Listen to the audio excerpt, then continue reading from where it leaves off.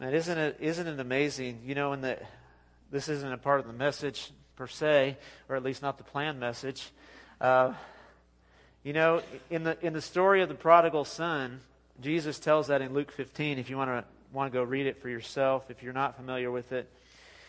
But at the end of the chapter, the older brother is very upset that the lost son or the prodigal son comes home and his dad throws him a party, and he says,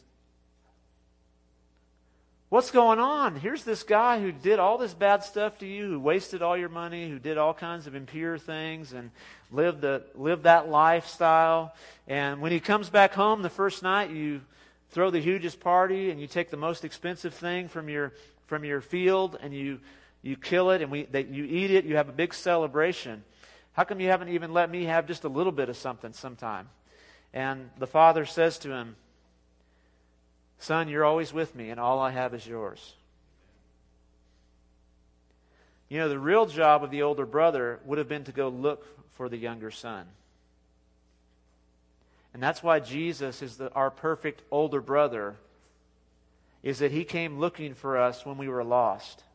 That while we were yet sinners, Christ died for us. That Jesus came looking for us, and when the Father welcomes us home, it says in the Bible, have you ever heard, and I heard my dad share this one time, it's kind of a little tweak. When you read the language of the Bible, sometimes we assume things. Have you ever heard the phrase that says, when someone's saved, that the angels rejoice? You've heard that, right? That's not what the Bible says. Go check me on it. Anybody here with their phone?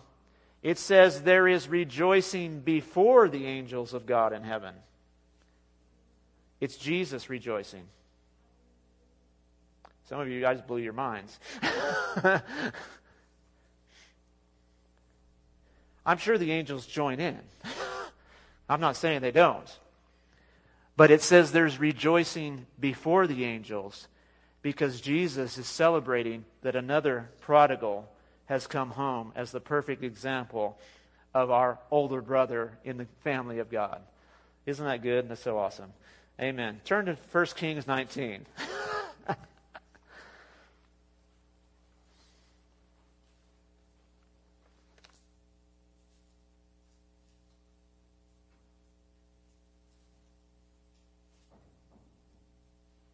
We are going to get to the triumphal entry, but we're going to do two things because we are, thankfully, the triumphal entry, Jesus comes down off of a mountain.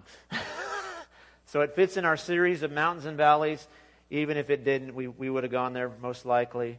But we're going to start and we're going to compare two stories, and we're going to learn today what God would say about the idea of discerning His voice and discerning His purposes. Because we need discernment right now. We need to know what God is saying right now more than ever. We've always needed it. We're just maybe a little bit more aware. It's been brought to the forefront of our minds and emotions and situations. And so these are two encounters on a mountain where there's discernment that needs to be fine-tuned. And that's really what I think God wants to do. He wants to fine-tune your discernment to be able to recognize His workings and His voice. And so this is a famous story of Elijah, and Elijah has just had the most amazing victory in all of Scripture.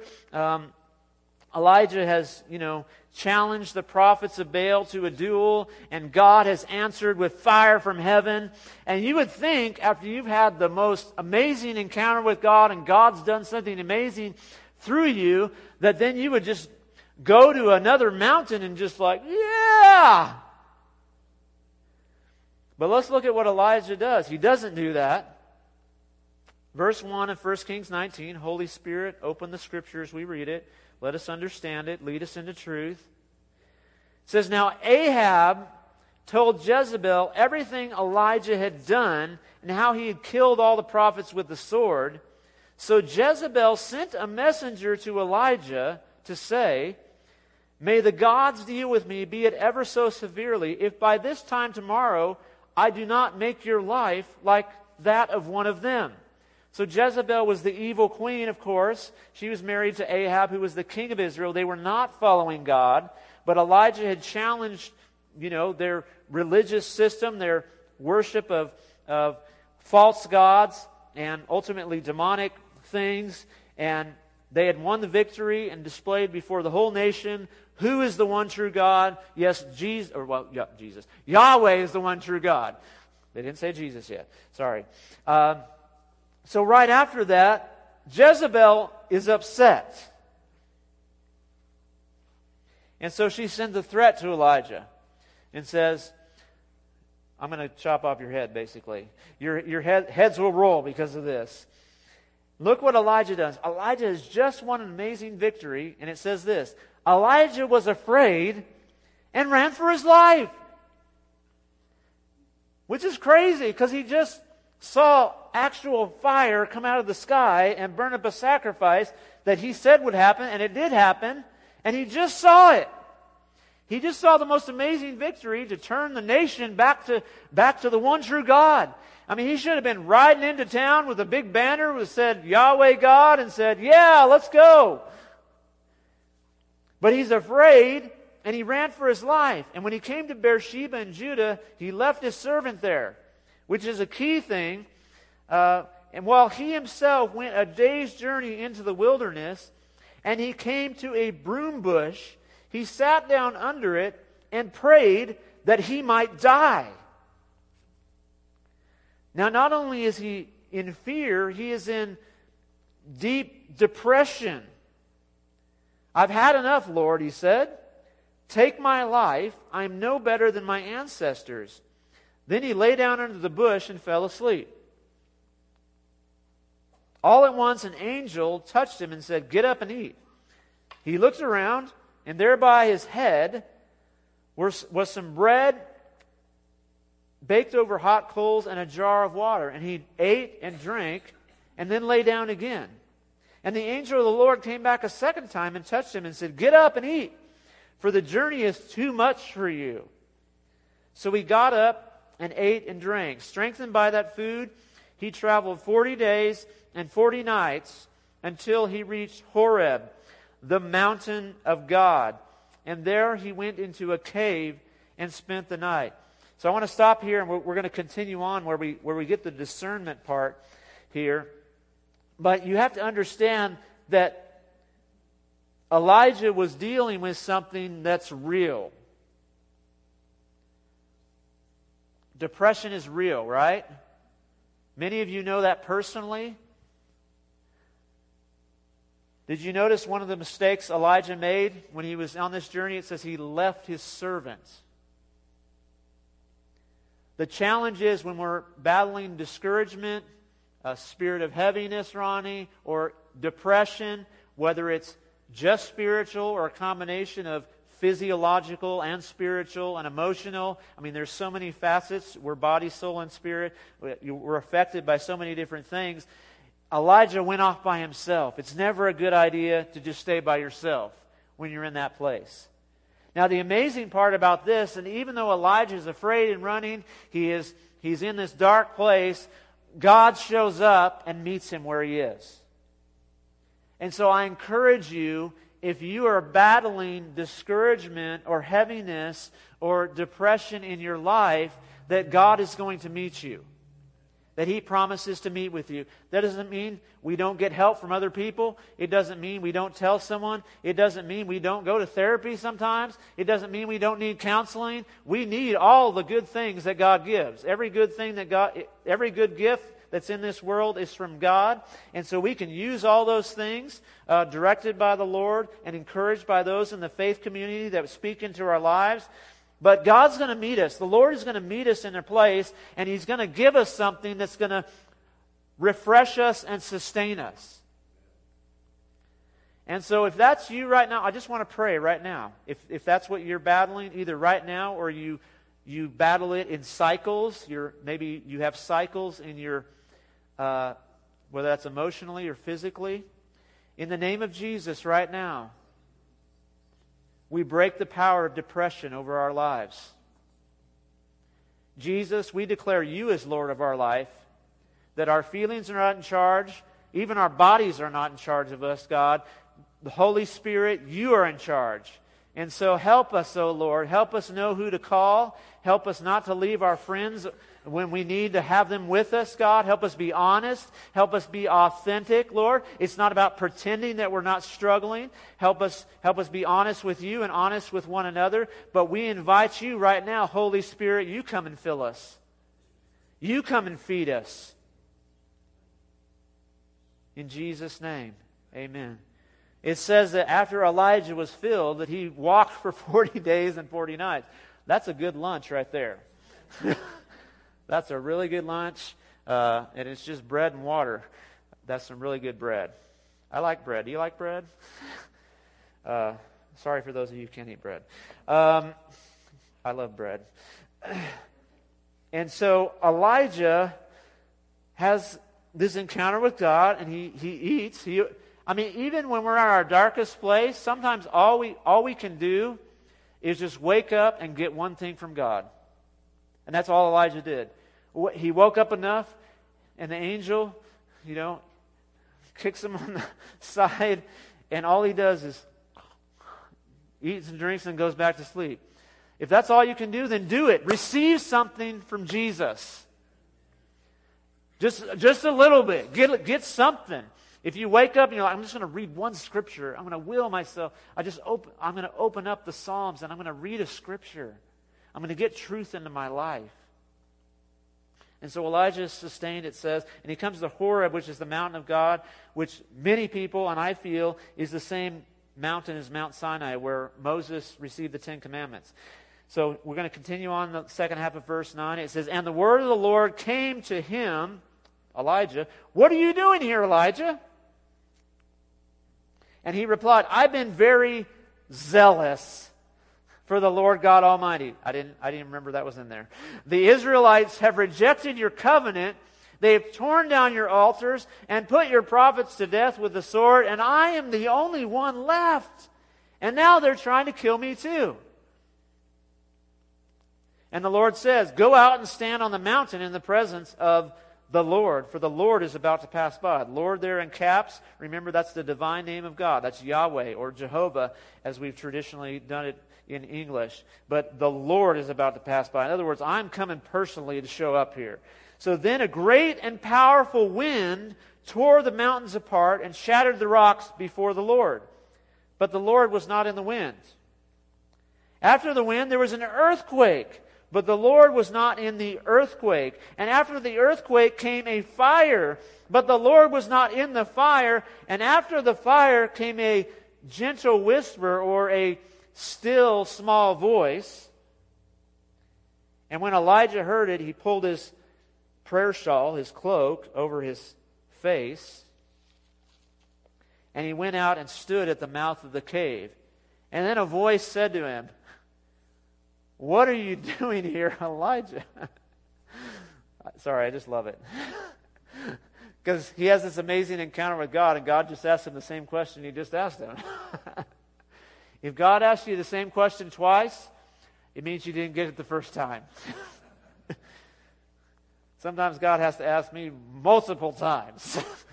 What are you doing here? He replied, I've been very zealous for the Lord God Almighty. The Israelites have rejected your covenant. They've torn down your altars, put your prophets to death with the sword, and I'm the only one left. And now they're trying to kill me too. I think Elijah there is not quite getting it, but that's okay. We don't either, right? Sometimes we say the same thing back to God. He asks us the same question. If he asks you a question twice, he doesn't want the answer you gave last time. This is your lifeline. You get another chance. So the Lord said to him, go back the way you came. In other words, get out of here. You're not in the right place. Get off this mountain. And really, more likely, get out of the place you're in on the inside. and go down to the desert. When you get there, anoint Hazael king over Aram, anoint Jehu son of Nimshi king over Israel, and anoint Elisha son of Shaphat from Abel Meholah to succeed you as prophet. And then he has this declaration about Jehu will put to death any who escape the sword of Hazael. Elisha will put to death any who escape the sword of Jehu. And then this important phrase, yet I reserve 7,000 in Israel, all whose knees have never or have not bowed to Baal, and whose mouths have not kissed him.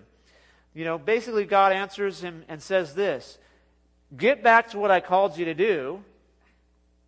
And by the way, there's 7,000 others, not just you. You're not alone. You're not alone in this battle. You're not the only one following him. It may seem like it, but I have 7,000 others. So let me correct that misrepresentation of reality that you're living in right now and is causing you to be afraid, is causing you to go into despondency and depression. Let me correct your perspective and bring truth into your life, because when truth comes into your life and you know the truth and it will what? Set you free. And so then Elijah goes and anoints Elisha, and he has a succession and all that. Now I want to pull two things about discernment and discerning God's voice and His purposes in our life from this encounter with Elijah. Number one is this. We must learn to discern the difference between what God did and what God is doing. I'll say that again for those of you that are taking notes. We must learn to discern the difference between what God did and what God is doing.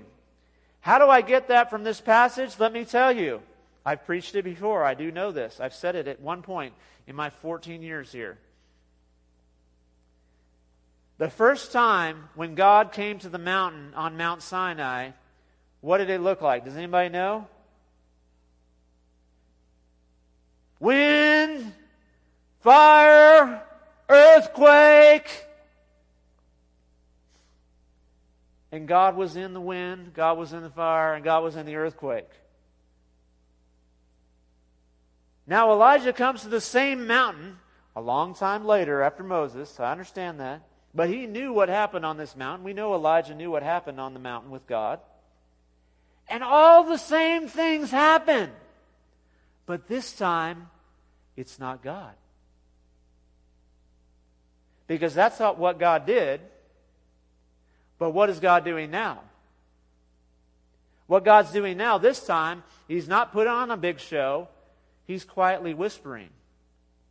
He's inviting you in close. Because you can only hear a whisper when you're close. God, how come you're not talking louder to me? How come I can't hear what you're saying in my life, God? He's saying, I said, I want you to come closer. But you can't hear me whisper if you're too far away. And so God invites us. It's an invitation, never an obligation. It's an invitation to say, come in closer, my son. Come in closer, my daughter. Let me whisper. When you're close enough and I can just whisper. What was it in another scripture? It says that God can direct us with the movement of His eye. You can't do that when you're far away, but you can do that when you're close.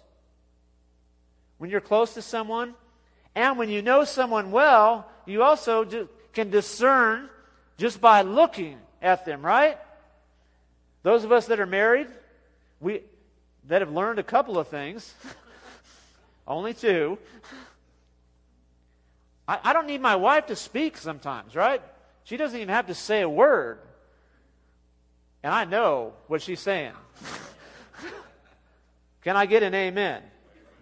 For those of you that are single, I'm sorry to use the marriage illustration, but I'm married. So, some of you may have a really good friend. When you have a really good friend and you can do stuff together, and you can communicate without saying a word. And see, that's what the relationship that God invites us in is the relationship the same relationship that Jesus had with the Father. It said he always knew what the Father was doing, and so he did it. So it was like, man, if he wasn't hearing the voice from heaven at the moment, he's like, I can tell by the look on your face. I can tell your mood just by how you're sitting. Isaiah 43:19, we can put that up on the screen. It says this. God says, "For I'm about to do something new. See, I have already begun. Do you not see it? I will make a pathway through the wilderness, and I will create rivers in the dry wasteland." Our discernment grows when we learn to not just recognize the way God used to do things, but I recognize what He's doing now. Doesn't mean He doesn't sometimes bring back the fire and the earthquake. But I can't just rely on what God did and say, that's the only way that God does things. Or this is the only way that I hear God speak, because He's inviting us to a living relationship with Him.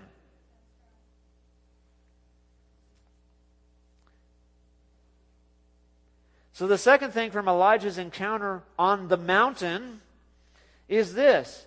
We must learn to discern the difference between our perspective and God's perspective. We must learn to discern the difference between our perspective and God's perspective. Isaiah 55:8-9, you can put this one up too. It says this, "My thoughts are nothing like your thoughts, says the Lord, and my ways are far beyond anything you could imagine. For just as the heavens are higher than the earth, so my ways are higher than your ways, and my thoughts higher than your thoughts." You know, Elijah's perspective was that he was the only one. But it wasn't true.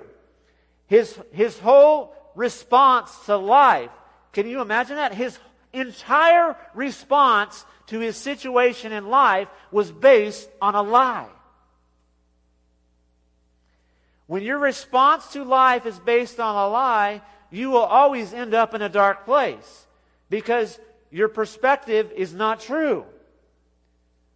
So all the emotions, although they feel real, they're not true. Does that make sense? Do you understand what I'm saying? When I say our emotions, they're real. We're not telling you to deny our emotions or not pretend they're there. But are they true of reality? Sometimes no. Sometimes they are.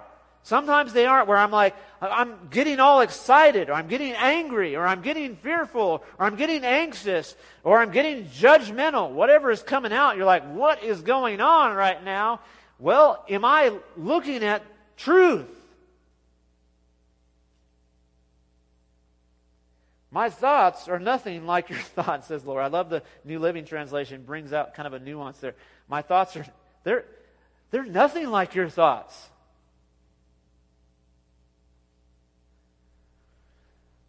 But we can see this in the story of the triumphal entry. Today is Palm Sunday, as we said earlier. So let's turn to Luke 19. We're going to pull out a couple more things from Luke 19 about discernment. Discerning God's purposes. Discerning His voice. Discerning what He's really doing. So it's Luke 19, starting in verse 28. Luke 19. It's in Matthew as well, 21, and John 12. They all bring out a different nuance of this encounter. Verse 28 says this, "And after Jesus had said this, He went on ahead, going up to Jerusalem. As He approached Bethphage and Bethany at the hill called the Mount of Olives," there's the mountain, "He sent two of His disciples, saying to them, 'Go to the village ahead of you, and as you enter it, you will find a colt tied there, which no one has ever ridden. Untie it and bring it here. If anyone asks you, why are you untying it, say, the Lord needs it.' Those who were sent ahead went out and found it just as He has told them. As they were untying the colt, its owners asked them, 'Why are you untying the colt?' They replied, 'The Lord needs it.'" You can't try that. Just so you know. It only worked for the triumphal entry, okay? They brought it to Jesus, threw their cloaks on the colt, and put Jesus on it. As he went along, people spread their cloaks on the ground. And when he came near the place where the road goes down the Mount of Olives into Jerusalem, the whole crowd of disciples began joyfully to praise God in loud voices for all the miracles they had seen. Blessed is the King who comes in the name of the Lord, peace in heaven and glory in the highest. You'll see Luke doesn't mention the palm branches. It's in one of the other Gospels there. And some of the Pharisees in the crowd said to Jesus, Teacher, rebuke your disciples. See, the Pharisees knew what was going on here. They recognized true worship. Although they didn't practice it, they recognized it. And just as I was saying earlier, the religious spirit will always point the finger at true worshipers and say, Stop. Stop that.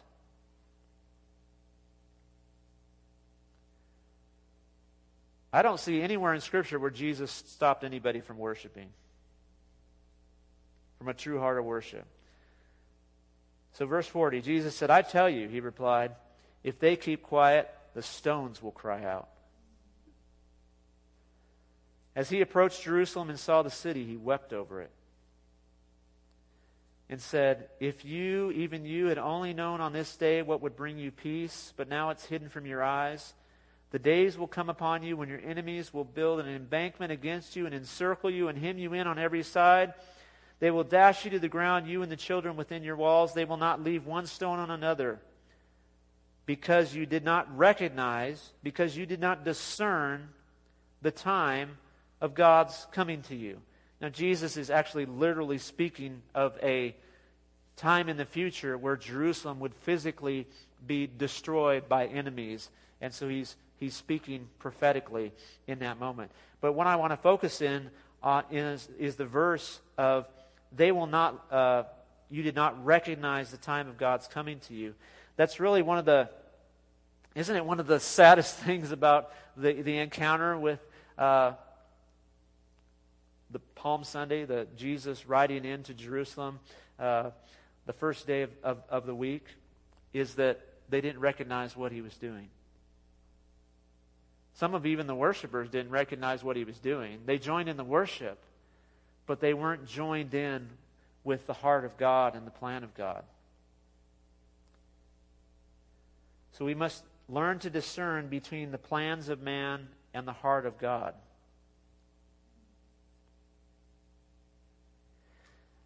And you may say, well, why didn't you word it, we must discern between the plans of man and the plans of God? Because I think when you get his heart, then you'll get the plan. As an example, look at Matthew 16. Matthew 16 is where Peter has the encounter with Jesus, and he first declares, Jesus asked the question, who does everybody say that I am? And Peter says, you're the Christ, the Son of the living God. And then Jesus says, bingo! Jeopardy double. You win the prize, and guess what? You didn't get this on your own. It was revealed to you by my Father. Basically, you had a supernatural revelation. You heard the voice of God.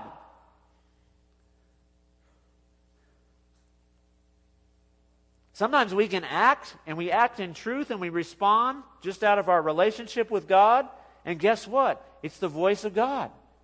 It's what He's doing in the moment. We're going with the flow because we're people of the Spirit. We should find ourselves sometimes in places where we just, whoa, that happened. You're like, where did that come from, God? Well, you were hearing my voice and it was revealed to you. You just went with it. You didn't even think about it. That's a great place to be. Lord, help us get there a lot more often. But then, just a minute later, Jesus says, and guess what? As amazing as it is to call me Messiah, I'm going to be handed over to the leaders, the religious leaders, and they're going to kill me. And Peter, my wife loves to preach on this passage, so she's not in here. She preaches on it all the time, I know. Mentions it every other sermon. Peter pulls Jesus aside. He forsakes social distancing. Pulls him aside. And says, Jesus, Let me show you what's up, bro. Let me tell you, this can't happen. And what does Jesus say to Peter? Get behind me, Satan. He calls him the devil.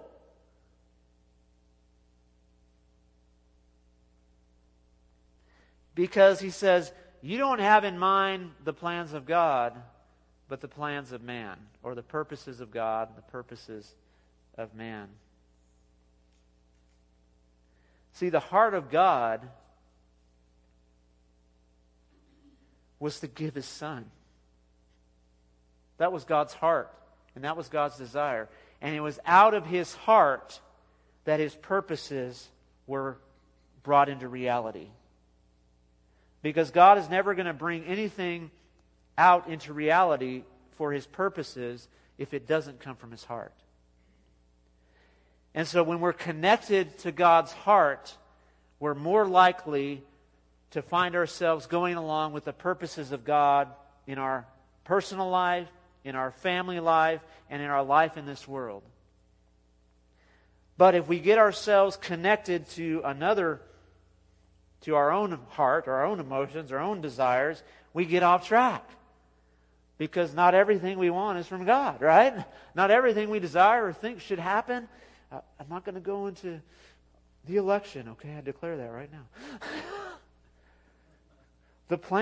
My plan for America, or our plan for the United States of America. Guess what? God didn't consult you. Did He, Michael? He didn't check in with me. He's never checked in with me. But what is God doing then? What are the purposes of God right now? God didn't check in with me in 2020 about a pandemic and say, is it all right if this is allowed on earth? I don't want to get into the theology of, did God send it? How does God allow these things? Blah, blah, blah. That's a different... Talk to Dave about that. Are you watching? Okay, they're taking the weekend off to get some good rest. So, how does that all play out? But it doesn't matter how that all plays out. I have to say right now, it doesn't matter what I think should or shouldn't happen in life. My job is if I align myself to the heart of God, I'm more likely to join in with the purposes of God. The purpose of God in that moment was to ultimately lead Jesus to death.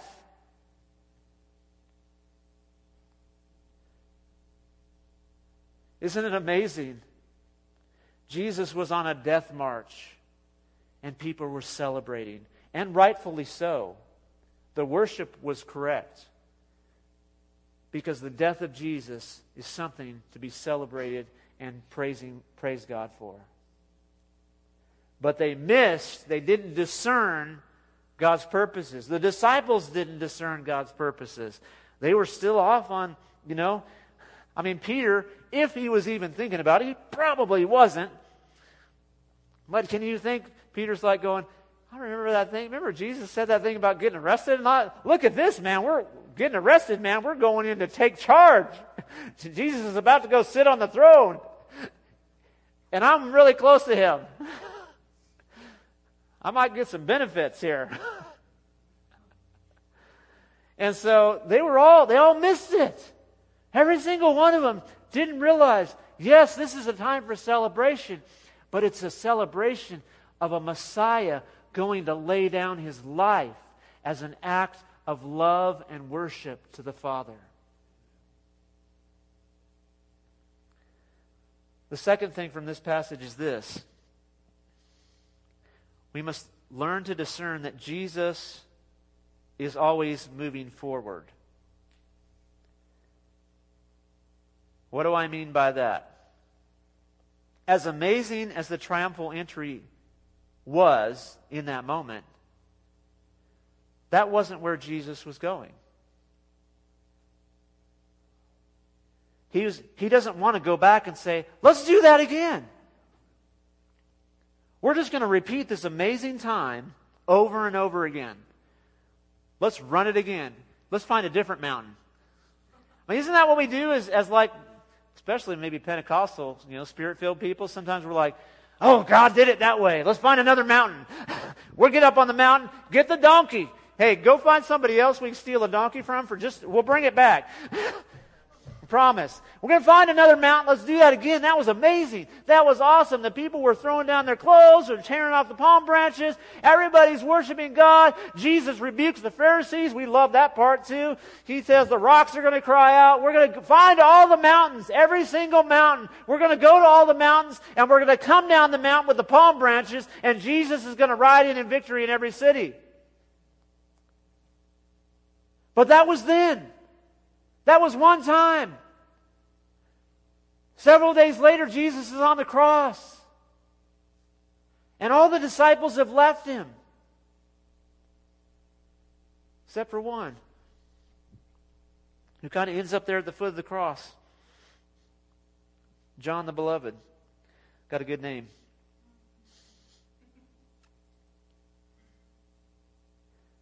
But it doesn't even stop at the cross. Because the cross, he goes to the resurrection 3 days later. And then he rises again and he comes to the disciples. And he appears to them over a period of 40 days. And he's appearing to them. And you know what? The disciples are probably thinking, hey, this is pretty cool. Jesus is alive, and he keeps showing up, and he like walks through the walls and stuff. It's really incredible, and all this stuff is going on. Maybe we're going to keep doing this over and over. We're going to keep having appearances of Jesus. And then Jesus goes up on the mountain, and he leaves.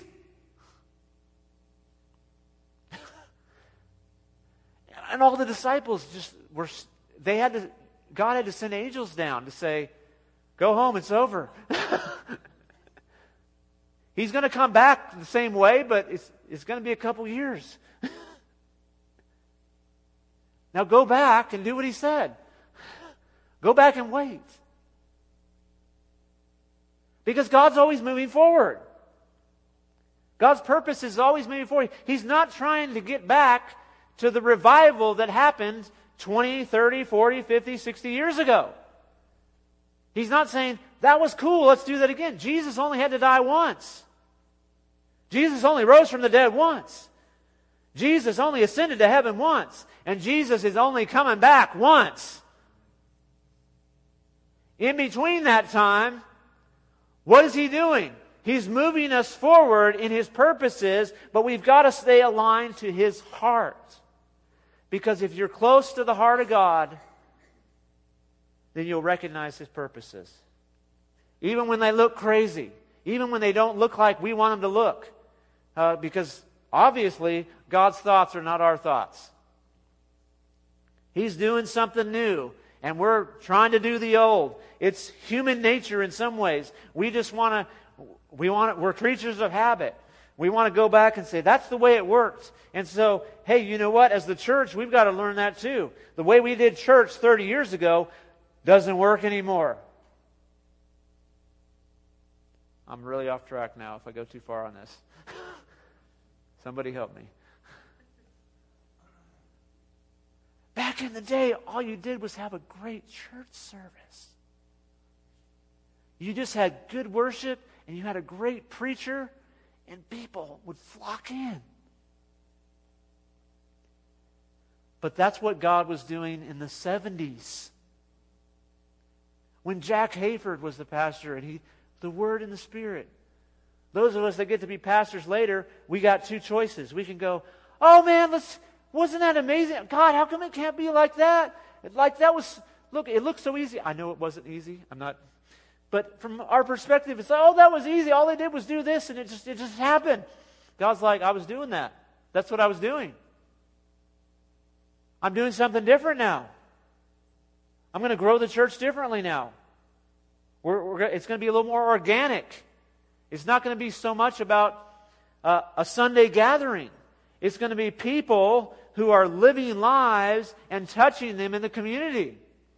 It's going to look like small groups of people getting together in homes. It's going to look like people loving their neighbors where they're at. It's not going to be come and hear. It's going to be go and do.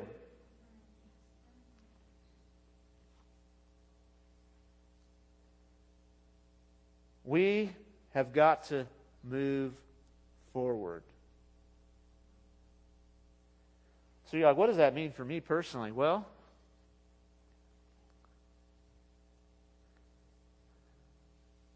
don't get stuck. Always turning back. Oh man, remember when? That's how you know you're stuck in it. Oh, back when that was so amazing. It was amazing. But God's probably not doing that now. I'm getting old enough where I start finding myself doing that. Oh, remember back when we used to do... When I was younger, I used to hate that. Come on, you old people. Get over it, man. It's new time. It's our season now. We're like 21 and full of energy, and we're going to take the world for Jesus. Now that I'm double 21 and plus more, like, oh, man, remember back? That was so awesome. And we got to catch ourselves and say, okay, am I stuck? The only thing we go to the past for is for the faithfulness of God. Like we did in our worship time, we remember, okay, God, you did that miracle, but it helps me believe for now, what are you going to do now, God? So God wants to release and fine-tune our discernment of His voice and His purposes. So let's stand. Let me pray over you, and then we're going to bring our leaders up for prayer time. Lord, we just right now, we surrender to you. We just lay our lives at your feet. And first of all, Lord, we would just say we want to be close to your heart. Help us get closer so we can hear the whisper. Help us get closer so we can sense the love that you have for us, the love that you have for someone else that's around us, God. Let us catch your heart so that we can line up our heart with your heart. Lord, then we'll worry about what to do. But get our hearts right. Get our hearts right, Jesus. Get our hearts in the right place so that we can do the right things. Lord, I just pray for discernment. Lord, I pray that in this season where there's so much change in our world, there's so much change going on in our nation, there's changes every day with all kinds of stuff, let us fine-tune our discernment that, Lord, you don't change, but you're doing a new thing. How does that work, Lord? Help us know that you're staying the same even when you're doing something new, so we can trust your character, we can trust your heart as you do something new. Lord, I pray for new things to be birthed in hearts. Lord, I pray for fresh vision in hearts. I pray for those that have sat on the sidelines and said, God's not going to use me anymore right now. Wake up. Wake up and know God has a fresh vision for your life. That you're not done yet. If you're still breathing, then God still has a purpose for your life.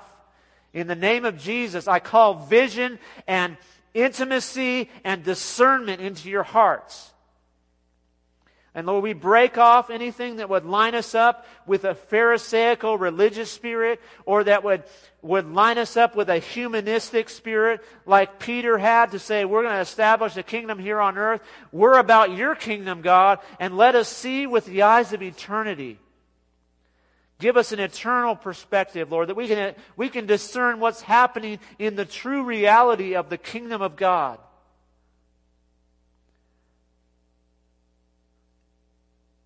And no matter what, Lord, help us just worship you. Help us do it with joy. Help us honor you. Lord, if we're celebrating something that's going to be a sacrifice, Lord, let us celebrate anyway.